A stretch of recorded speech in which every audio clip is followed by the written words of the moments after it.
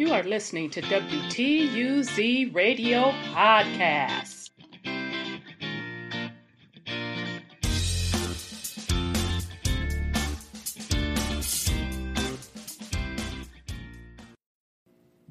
Welcome to WTUZ Radio Podcast. Today's episode, we are following up again on the economy. It seems like this is going to be a series at this point. Gateway to a New Economy. This is part 4. Now, what sparked me to do an update is what's coming out in the mainstream media now. I talked about inflation quite a bit in part 2. And since that time, news, what has hit the mainstream news, although we knew about lumber prices, those of us that kind of follow these things before it hit mainstream media, at a minimum doubling, which is also driving up the cost of homes as well. Okay, so we're going to talk about the lumber prices, and then also what hit the mainstream media was a chicken shortage. So let's get into it. And then I do also kind of want to show you from a historical home price perspective how home prices equate to inflation, and to just show the trend of over time how home prices have skyrocketed, and show you the correlation of the prices of home today as it compares to the 2008 housing crisis. So let's start with the chicken shortage. A lot of you probably heard this. I think it came out last week, if I'm not mistaken. I just pulled this off of the New York Post, but you can go to any of the mainstream media. They talked about it last week. This is dated April 30th. So chicken shortage in U.S. being blamed on pandemic and the fried sandwich craze. Okay, so chicken lovers are going to have to wing it through the great poultry crisis of 2021. America's biggest fast food companies reported earnings this week, and executives from KFC to Wingstop stressed a dire situation. There's simply not enough chickens to go around.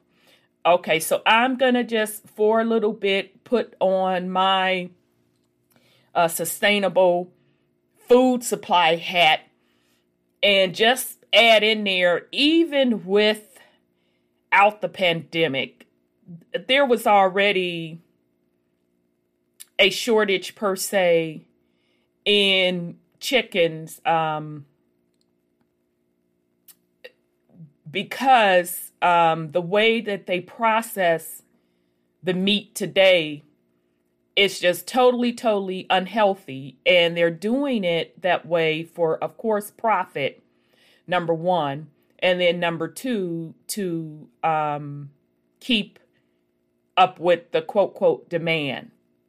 Because of the cheap prices in poultry and specifically fast food, they had to come up with ways to keep up with the demand for chicken. So it was already unrealistic, unsustainable. If you do any type of checking on the poultry industry, you would be absolutely disgusted. I mean, you would be absolutely disgusted to see how chickens are reared up and how they are processed. It would literally make you never want to eat just regular chicken again. You would want to, if you could, pay a lot more money to eat organic or go to local farmers to get it. and or stop eating chicken altogether. So I did want to put that out there.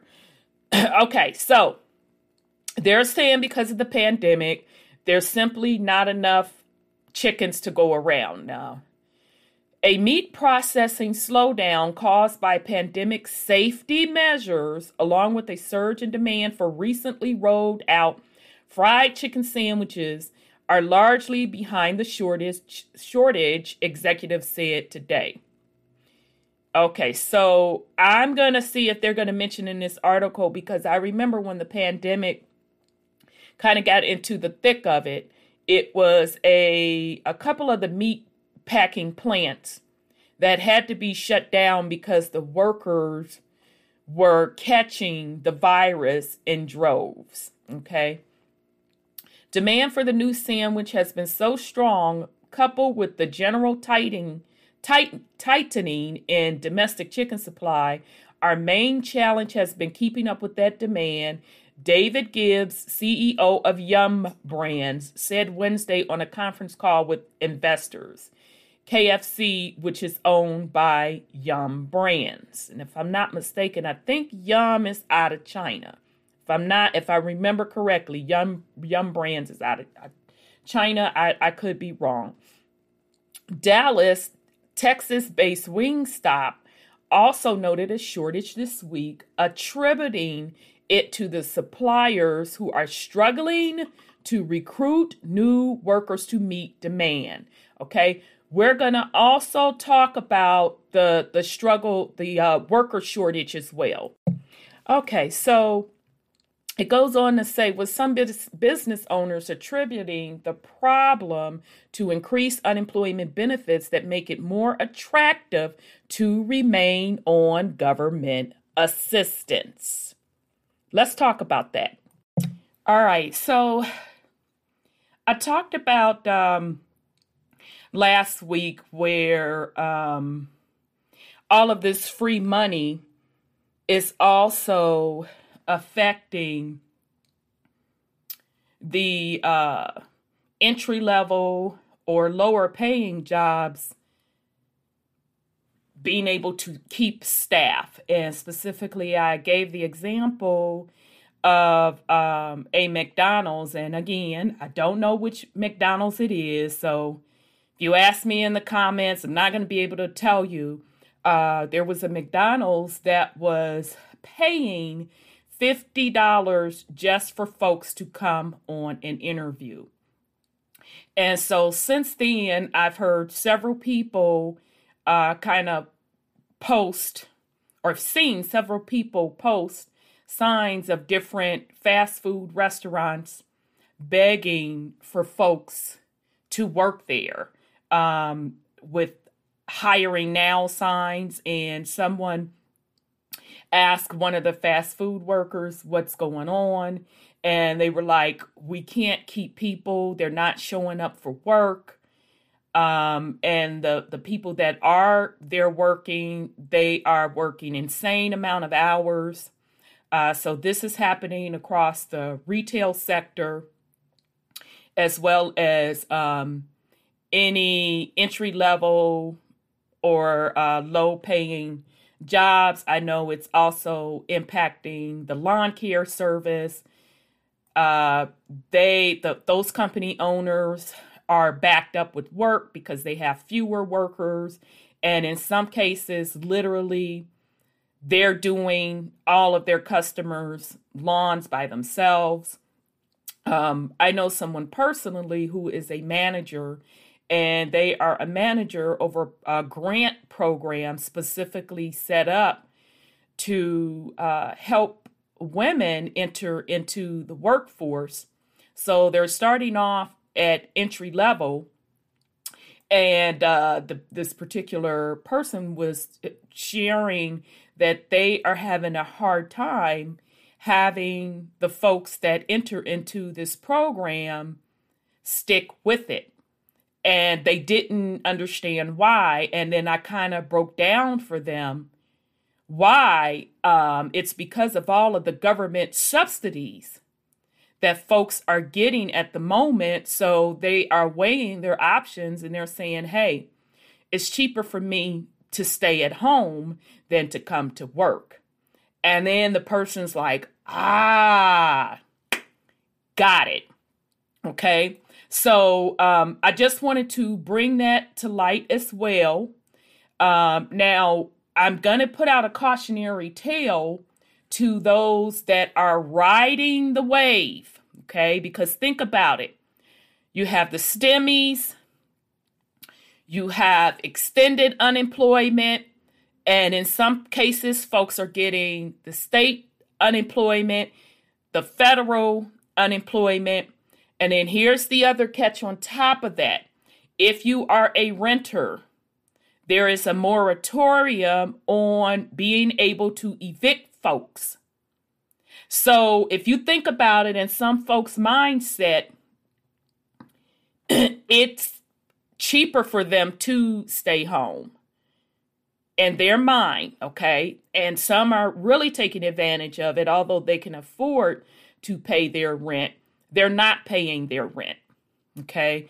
But again, as we've talked about before, that will all backfire once the free money dries up, which it will dry up. So those that have been delaying those rent payments, all the landlords are going to do is say, you need to come up with X amount of rent, that back rent, or I'm evicting you. Okay? Once the money supply, the Fed stops printing up free money. Once the stimulus stop and the free money stop that the Fed is loaning out to the U.S. corporation / government, then everything will start to tighten. So those folks that have been taking advantage of either getting fired from these entry-level jobs or not showing up, it's going to be another cycle of not being able to find jobs. Okay, so I did want to throw that in there because it just shows you how another impact of printing this money, and it's not free. Nothing is free. Nothing is free. Okay. All right. So it says, until we see a marked change in the availability of labor for poultry producers, a labor shortage that we believe is largely fueled by the amount of government stimulus, we anticipate that wing prices could remain elevated for the balance of 2021, he added. Okay, so they're saying that the wing shortage is a double whammy. Number one, they're saying because of the pandemic, I'm surprised that they didn't put in here plant shutdowns, but okay, that's okay. Because of the pandemic, but they're correlating it directly to a labor shortage and government stimulus. Bojangles, famous for its chicken and biscuits, isn't immune either.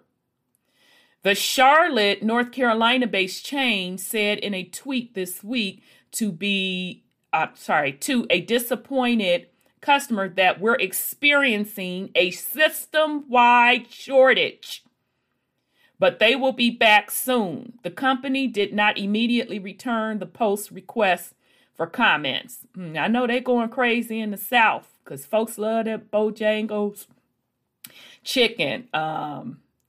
Although their sweet tea is popping. If you're from the South, we do sweet tea, not this up north crap where you put Splenda. Although we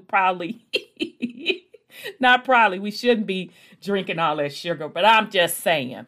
But anyway, but wing demand in general over the past 14 or so months have proven to be pandemic proof. said by email. If you think about it, restaurants like wing joints and pizza places were built around takeout and delivery, so they didn't have to change their business model that much during the pandemic. Wings travel well and hold up during delivery conditions. He added that the tightness in supply and any related price increase won't hurt demand for chicken, saying that as long as people are sitting around watching TV and maybe drinking a beer, wings will remain in the game. As chicken production begins to resume back to a normal pace of output in the coming months, and there is a better supply-demand ratio, prices should ease, he said. Okay. Chicken has long been among the most popular meats in the U.S., but demand has surged in recent years with various fast food chains launching their own fried chicken sandwiches. And yes, I do want to give it to them on the accuracy on chicken's popularity even rising more. I think Popeye, it was Popeye's the first one out the gate with their little chicken sandwich. By the way, I just want to throw in there, although I don't eat it like that, but just based on the way they were describing the chicken sandwich, child, that ain't nothing new to us in the South. But, whatever, if you want to stand in line and get in fist fights over somebody's tainted chicken, that's your business, but you can go YouTube it or ask your grandma, somebody to cook that for you. But that's neither here nor there. I'm just saying. But yes, with the introduction of the chicken sandwich and Popeye's chicken started it, it really put the demand for chickens on the map. Although, as they said, chicken is the most popular meat in the U.S., chicken was already being mass produced to the point that the chicken industry had to change the way it manufactured chickens. So I encourage anyone to go look at the documentary on the poultry industry. You would be shocked and appalled. Even if you understand how those wings are produced and the amount of hormones they have to put the chickens on to get them bigger, faster, to get them to market, it would make your head spin. Specifically, chicken wings, they're shooting extra hormones in the up under the chicken's armpit to make those wings bigger. And some are attributing the extra hormones in chicken, as well as milk as well, and of course eggs, with women having reproductive problems because of all of the hormones. It's just too many hormones because women naturally have our own hormones. And then on top of that, you have artificial hormones. And some are attributing that all of those extra hormones to fibroids. Okay. All right. So I just want to throw that in there, but you can certainly go do your research on your own. All right. Okay, so Popeyes, which is owned by Restaurant Brands International, sparked the chicken wars in 2019. They really doing a good job with this article. With a $3.99 sandwich that was so popular, it sold out at many restaurants. That prompted other chains to seek to compete, including burger joints like McDonald's. Chow. Nothing could come good from McDonald's making a chicken sandwich.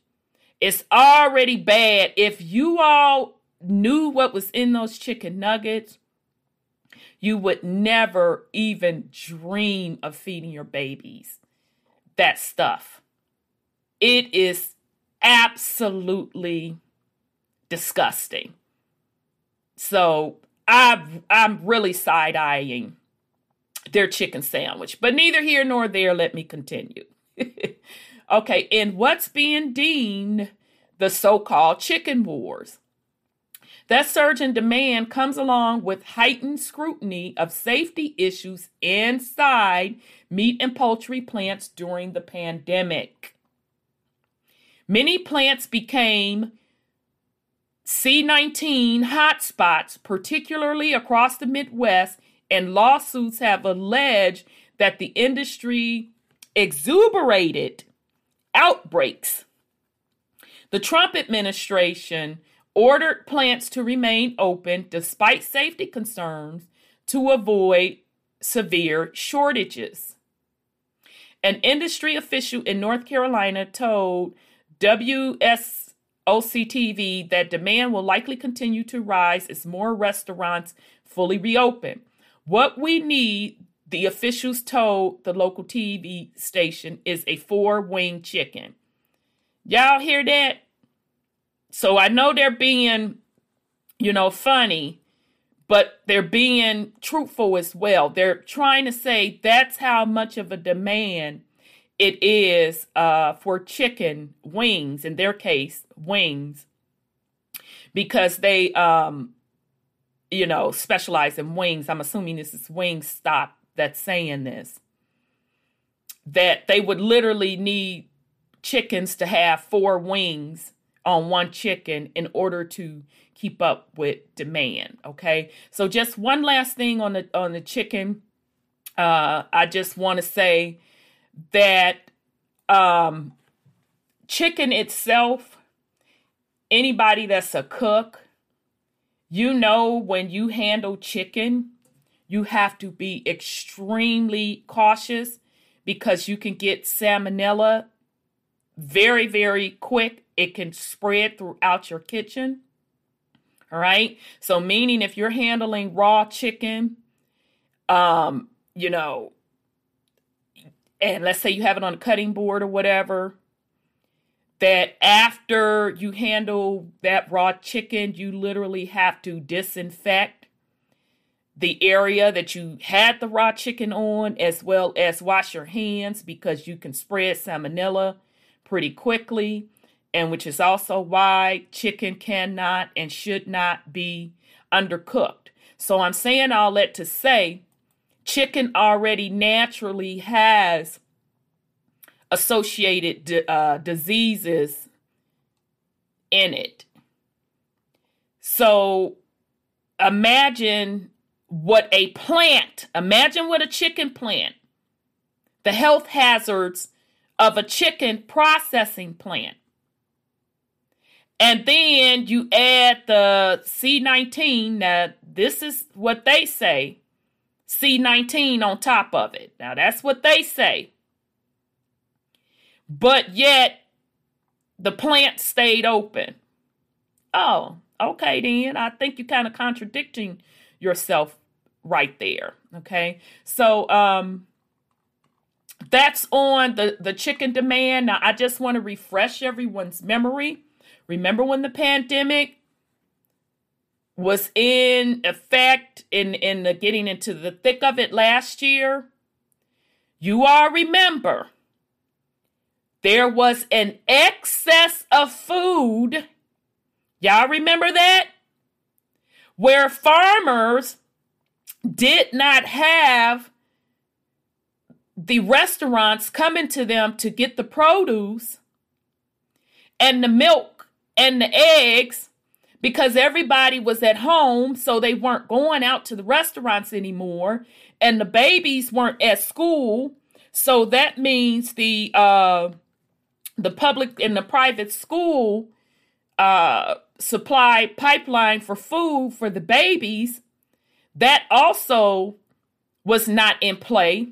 So farmers had an excess of produce,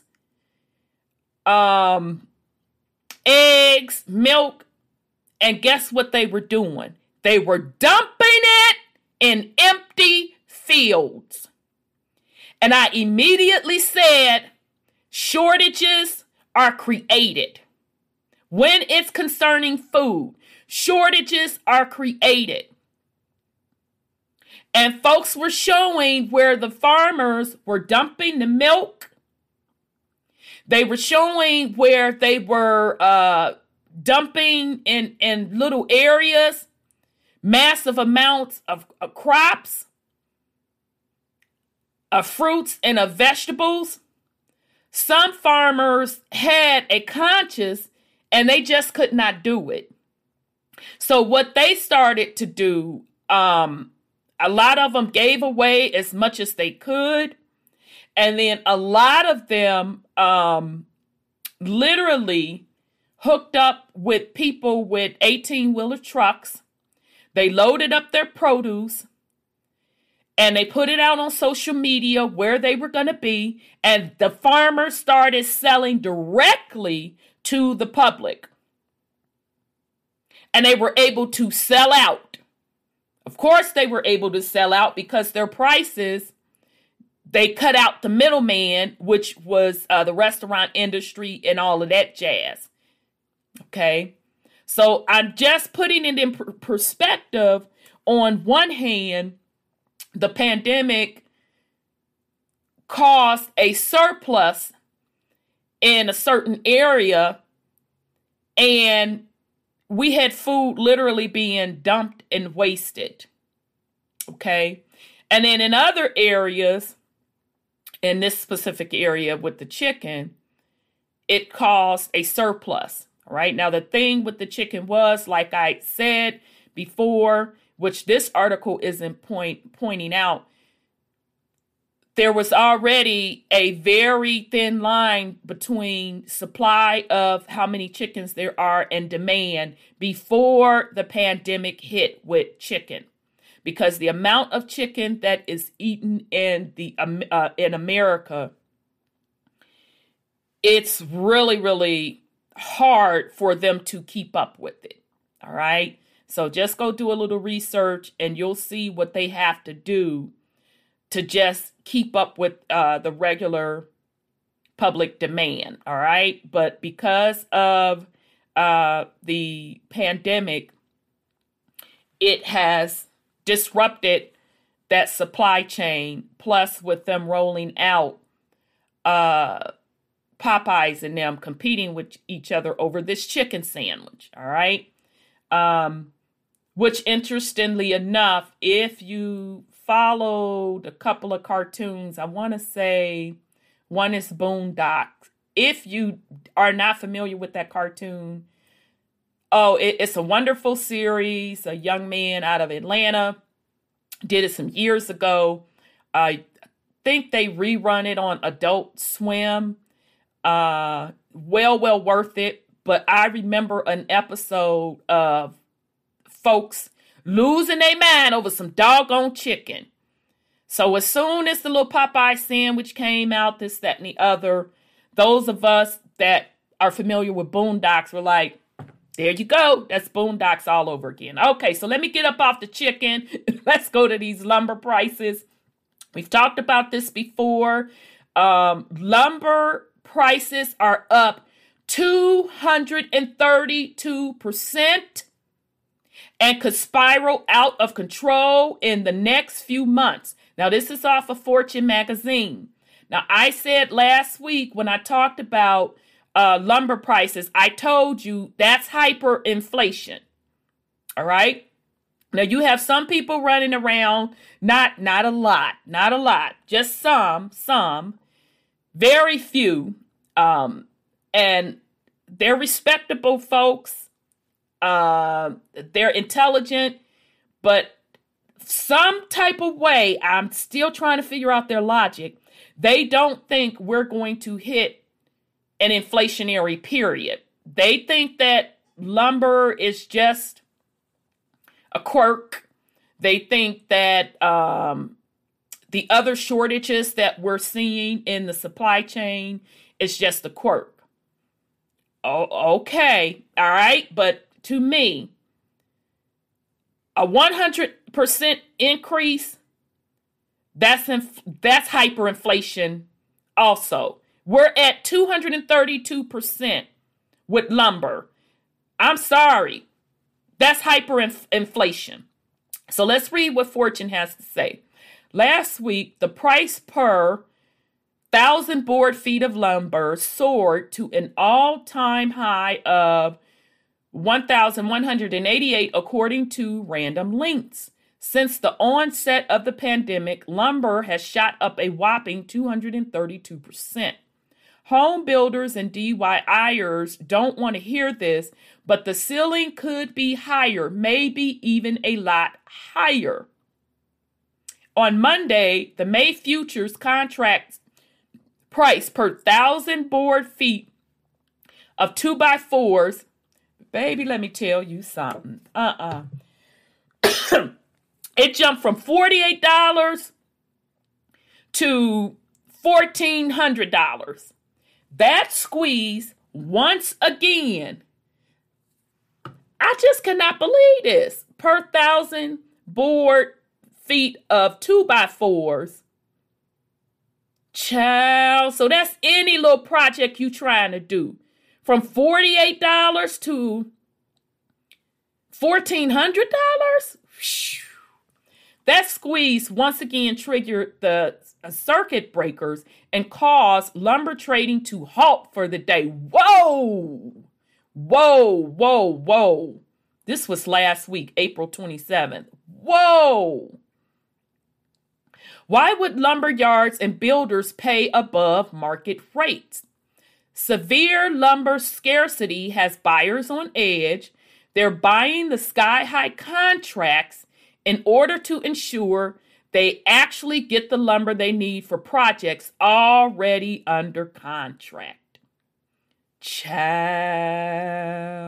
And I'm going to put in here the chart so you all can see just the jump in these lumber prices.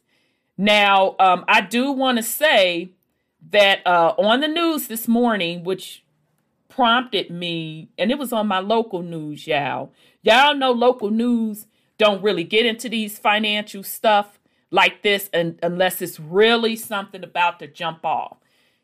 So meaning we already know about it because we follow the financial news. So when it hits that mainstream media, it's getting serious. All right.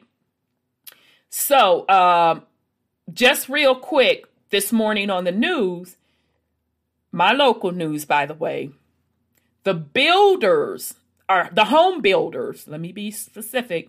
The home builders are saying that now when people come in to get a home built, they have to give them an estimated price of what it will cost their home, how much it will cost for that home to be built because of the lumber shortage. So y'all get that? So not only have our housing prices at a historical level, and we're going to go over that next, and I'm going to show you charts, a chart of the historical home prices. We're also at the point now where you sit down and go get a home built. It's like, okay, this is the estimated price. Okay, so that's why these particular builders are paying such a high price in advance on futures, because that's what futures mean. You pay for something now that you're going to use in the future. All right. Builders do it, as well as I know the airline industry does it on fuel. And just a quick tip, and I'm sure other industries as well. Those are the only two I could think off the top of my head. And just a quick tip, how Southwest became Southwest was because Southwest bought future fuel at a dirt cheap price. And so when the price of oil back then rose up, which also caused the fuel prices to rise up, The other big airlines were paying it at a premium, and Southwest wasn't. They were paying it at the lower rate. So Southwest was able to have lower plane fares. And that put Southwest on the map. So that's just a little tidbit. It just kind of also gives you a perspective of how futures work in terms of businesses. Okay, so the market is in trouble. It could spiral out of control the next few months. Dustin Jalbert, senior economist at Fast Markets, told Fortune. The issue, supply, which is already backlogged, simply can't catch up as demand continues to grow with the start of the home building and renovation seasons. Now, we're going to talk just a quick bit on home prices, and this is just a recap. Again, why home prices are skyrocketing.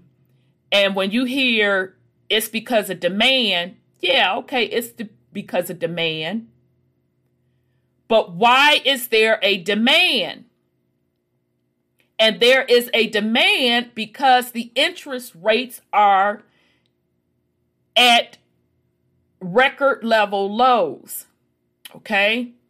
So in the real estate world, their motto is you have cheaper interest rate, the more house you can buy. The higher the interest rate, the less house you can buy. All right? The interest rates, the Federal Reserve controls that. Remember, we talked about the bookie and the points? So he's setting the points. The points represent the interest rate. So right now, it is cheap to borrow money. So that's what caused the housing boom, to the point that now housing has a shortage. Okay? Now, to top that off, you have lumber supply shortage. Now, the lumber supply shortage, part of it is because of demand, because of the housing boom. But the other part, they're saying because lumber, it's a shortage on lumber, is because of the pandemic. Are y'all seeing a pattern here? Are you seeing the pattern? Because of the pandemic, the lumber industry had to stop production. I've heard that. I've also heard that there's lumber just sitting and not being put on the market because of the way to transport lumber back and forth, that's also off. Okay. Now some are saying that the lumber industry is purposely, the big lumber guys are purposely holding back supply to take advantage of this particular thing. Some people saying it's has something to do with when they had to stop production during the pandemic, the thick of the pandemic. They're starting it back up, and they're trying to get back in the groove of things to get the lumber to the market. All right. And those that talk about inflation not being a thing, that's what they're using as justification. They're using as justification of inflation is not really going to happen because we just have to wait for the supply chain demand to get back into full rotation. So in other words, goods and services, there is a shortage on them.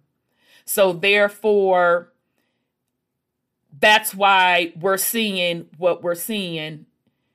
Because of the pandemic, places had to shut down, yada, yada, yada, and everything's trying to come back online, da, da, da, da, da, da, da.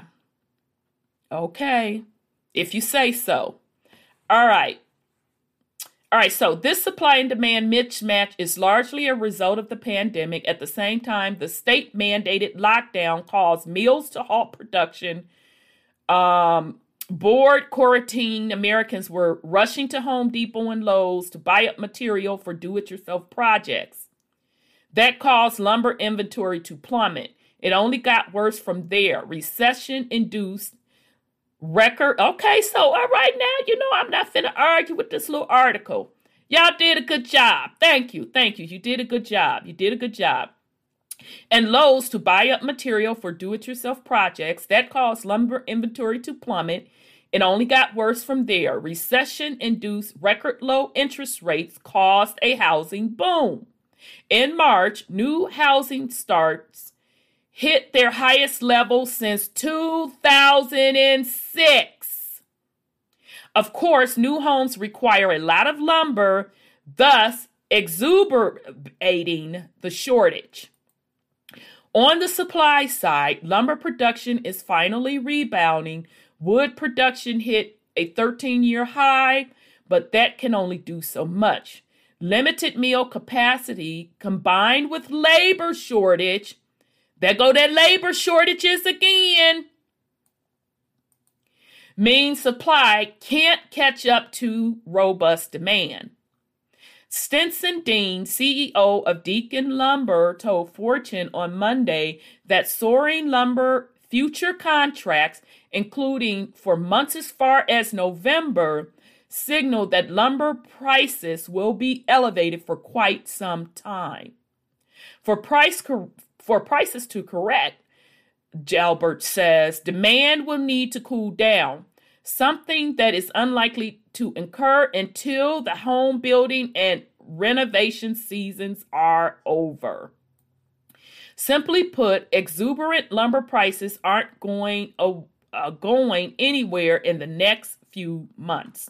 Okay, so they actually did a very good job. This is from Fortune magazine. They put this out last week, April 27th. Lumber prices are up 232% and could spiral out of control in the next few months. Okay, so we're going to continue to, of course, watch housing. I say again that housing is in the bubble. No one can convince me otherwise. And what's going to burst that bubble is, like it did before in 2008, when the Fed, the bookie, increased them points or increased the interest rates. And Fed Chairman Powell has already said that he's going to increase interest rates by 2%. He just did not say when he's going to do it. Some are saying that it's either going to be the end of this year, by December of this year, or definitely first quarter in 2022. And either way, that's going to pop the housing market. Okay, so I'm going to show you all a chart of historical home prices. And I'm getting this from DQDJ, Historical Home Prices Monthly Medium Value in the U.S. from 1953 to 2020. Okay, so this first chart that I am showing you, medium home prices in the U.S., nominal and real from 1951 to 2020. Okay, so you can see the evolution of home prices, how they have risen as it relates to inflation-adjusted home prices. Okay, so the blue line represents the median price, and the orange line represents the inflation. So even if you look back at 1953, you see where it looks like that's probably 20-something thousand for a home. And you can see how it's risen. So let's say 20 something thousand back up in the day in 53. If you look at the orange line, today that 20 something $1,000 house would be at the 200. Well, that's not quite 200. It's probably 175, something like that. And we'll take a snapshot of the numbers in a little bit.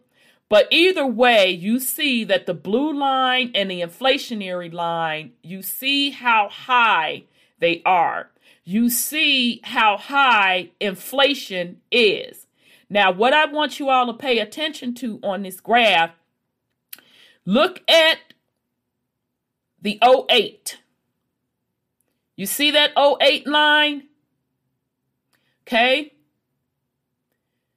See how high it was, over $250,000, the inflationary cost. Now go to 2019. They don't even have 2020 on here yet. They only have it up to July. What do you see? Do you not see that where we are today, and we're actually higher, family? We're actually higher. I just could not find the graph to depict it like that. We're actually higher.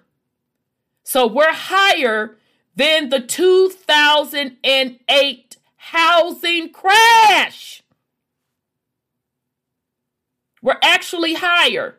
But even if you want to follow this graph, which shows maybe that may be the same, we're at that same point.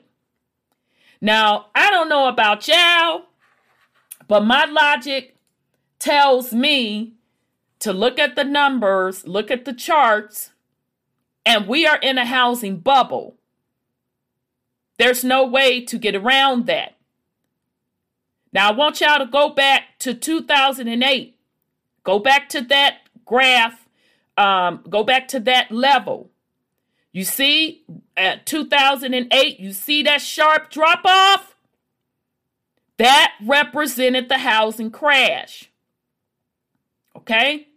So now what makes people think? What makes people think that we are not at the same point? All right? Okay. Another thing I just wanted to point out with this graph, this can also represent the decline, the spending power in the dollar. Okay? So back up in the 50s, I think it's 18,000, and I'm gonna show you the numbers real quick. 18,000 to buy a house. If you try to buy that same house with the inflationary, the value of the dollar, it takes more dollars. Let's just be clear what inflation is. It takes more dollars to buy the same thing. It takes more dollars to buy the same thing. So you can see the rise in inflation in the U.S. over these decades. That equals the decline of the dollar. All right. So we're going to start with just what I was saying. In 53, medium home prices was $18,000. And it's so funny. I remember one of my first little jobs was at a car dealership.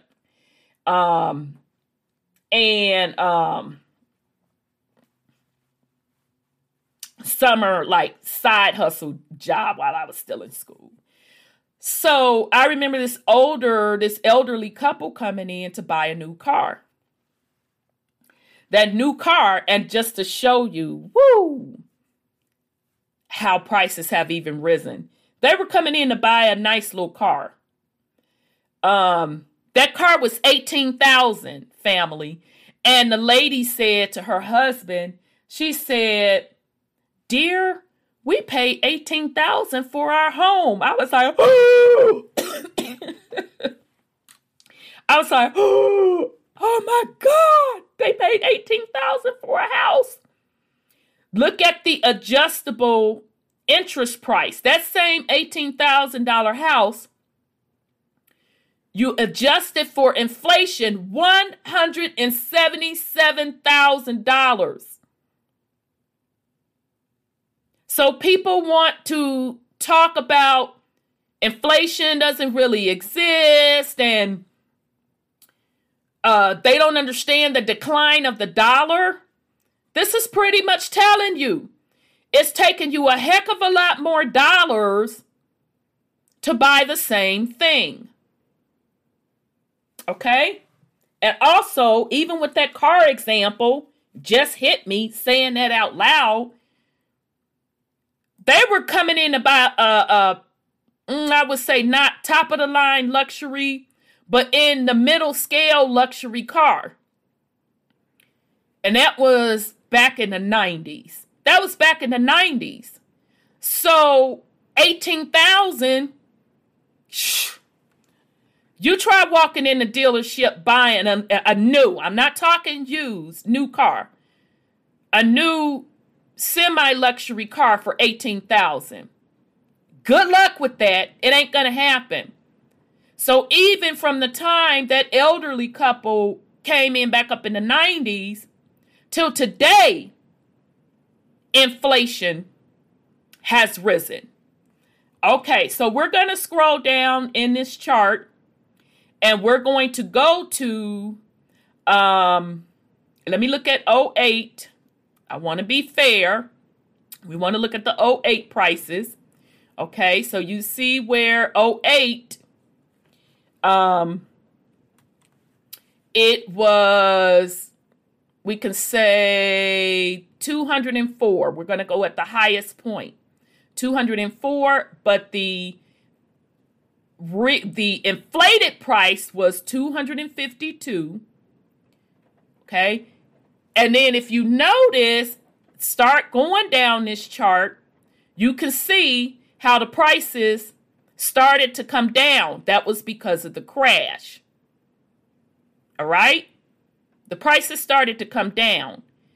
And I can tell you the prices came down a heck of a lot faster than what this chart is even showing, because of the mass amount of foreclosure inventory that was on the market. And to be honest,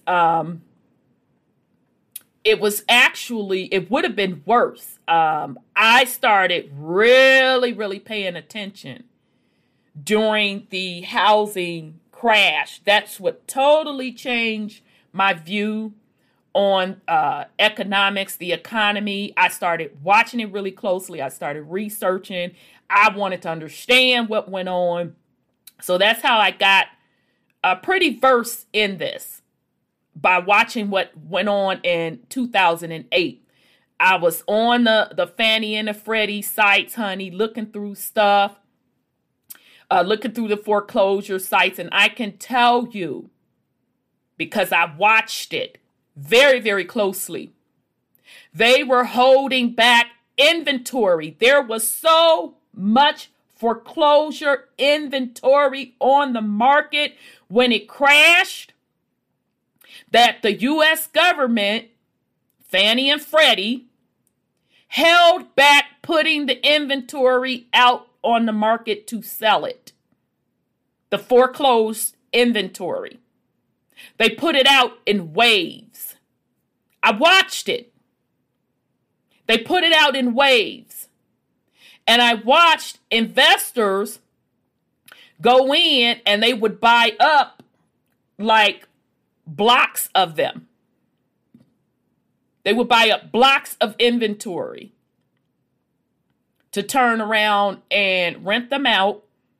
And I'm sure at this point they've sold a lot of that.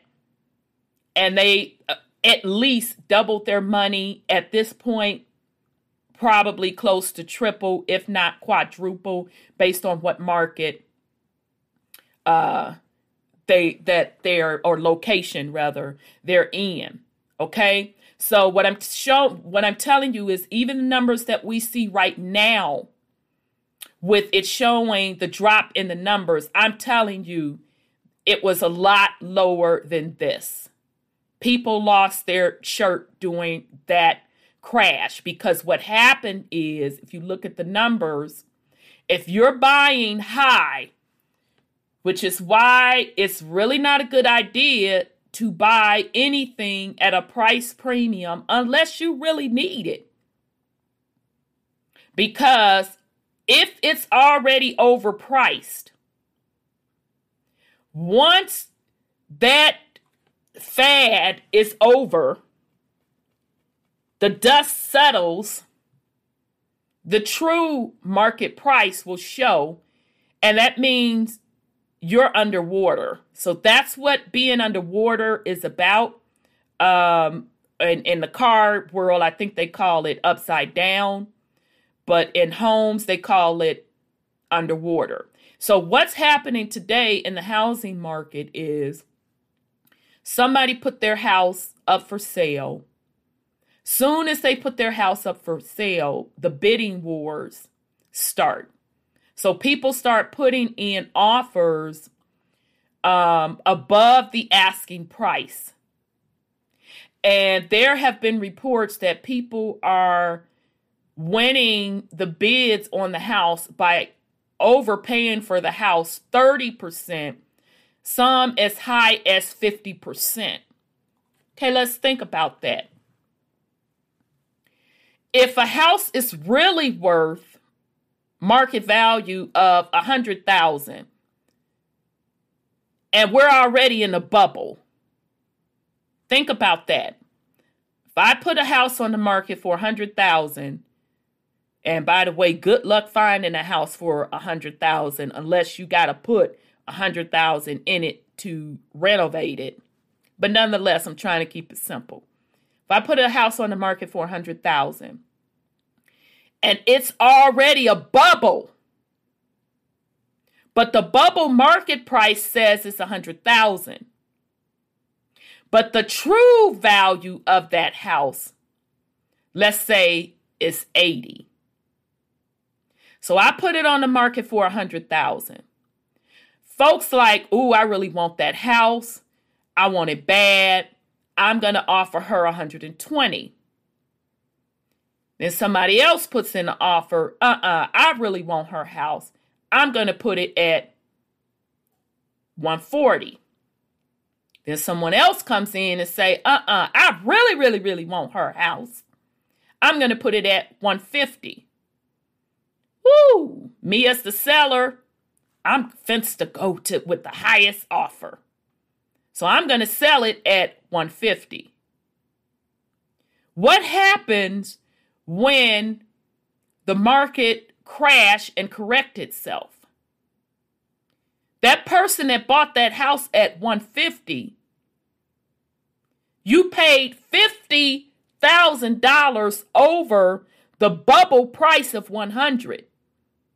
But the true value of the house is $90,000. So you're already in the hole big time. You're underwater. That's what's called upside down on a house is. That's exactly what happened in 2008. And to top it off, let's say you get in that home, and I don't think people are doing it as much this time as they did in 2008 because the banks aren't allowing it. But back in 2008, in addition to the scenario that I just went over with folks overpaying for homes, they also turned around, got in the house, and took out second and third mortgages on the house as well.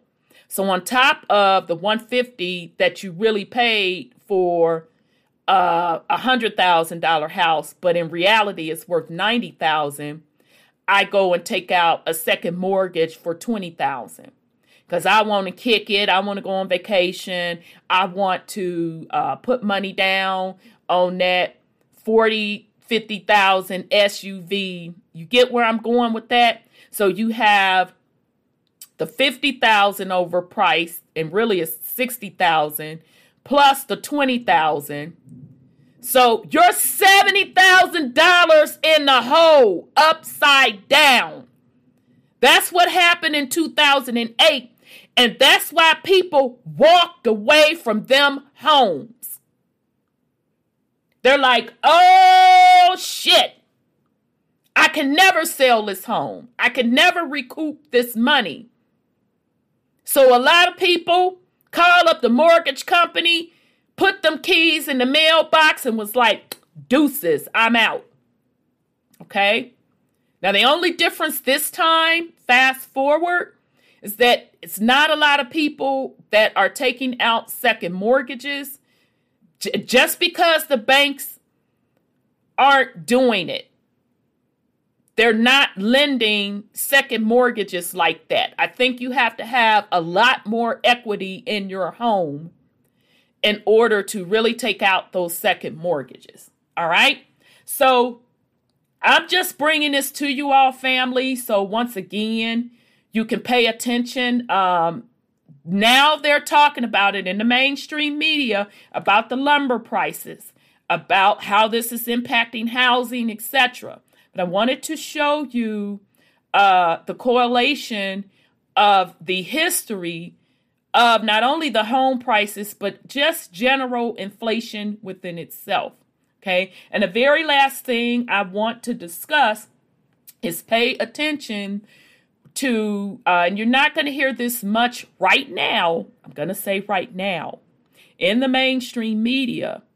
But I've also seen several things of people talking about that the supply with all of the goods is being delayed. Okay, I talked about it on one of the last ones about those barge cargo supply chains being stuck on the water.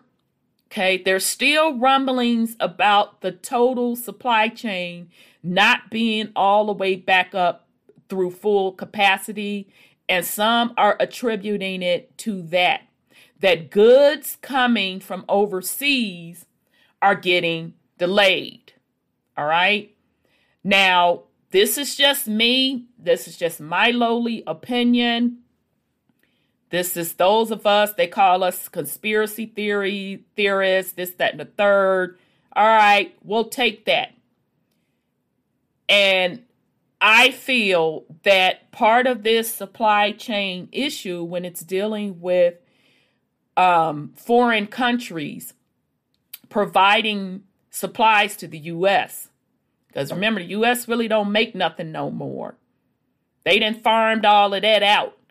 Meaning farming out of middle-class jobs as well. Those particular nations don't want to settle in dollars. So that's also, I feel, a reason for the slowness of getting the supply chain back up to speed as well. Okay, they're not going to come out and tell you that, because the last thing they're going to do is come out and tell you that the dollar is done. It really has no value. All right. So that's something else we'll be watching as well. So sorry this one was so long, y'all, but I did want to give you a follow-up because now it is starting to hit mainstream news. And as a matter of fact, as I'm doing this particular podcast, flashed across my screen on local news again, they're rerunning the story on the high prices of lumber. Okay, so they're getting ready. Now, just typically with crashes and financial news going really, really extreme, the trend has usually been in the fall, the September-ish, October-ish. You'll hear the term in the financial world, October surprise. So we're going to see how this shakes out. If there is going to be a fallout at the fall of this year, or if the Fed is going to raise interest rates at the end of this year, which is going to pop the bubble in the housing market, or if he's just going to wait until next year, because he did say that he is going to raise interest rates. So I hope you all are doing well on this Tuesday, and have a great day. Peace and love.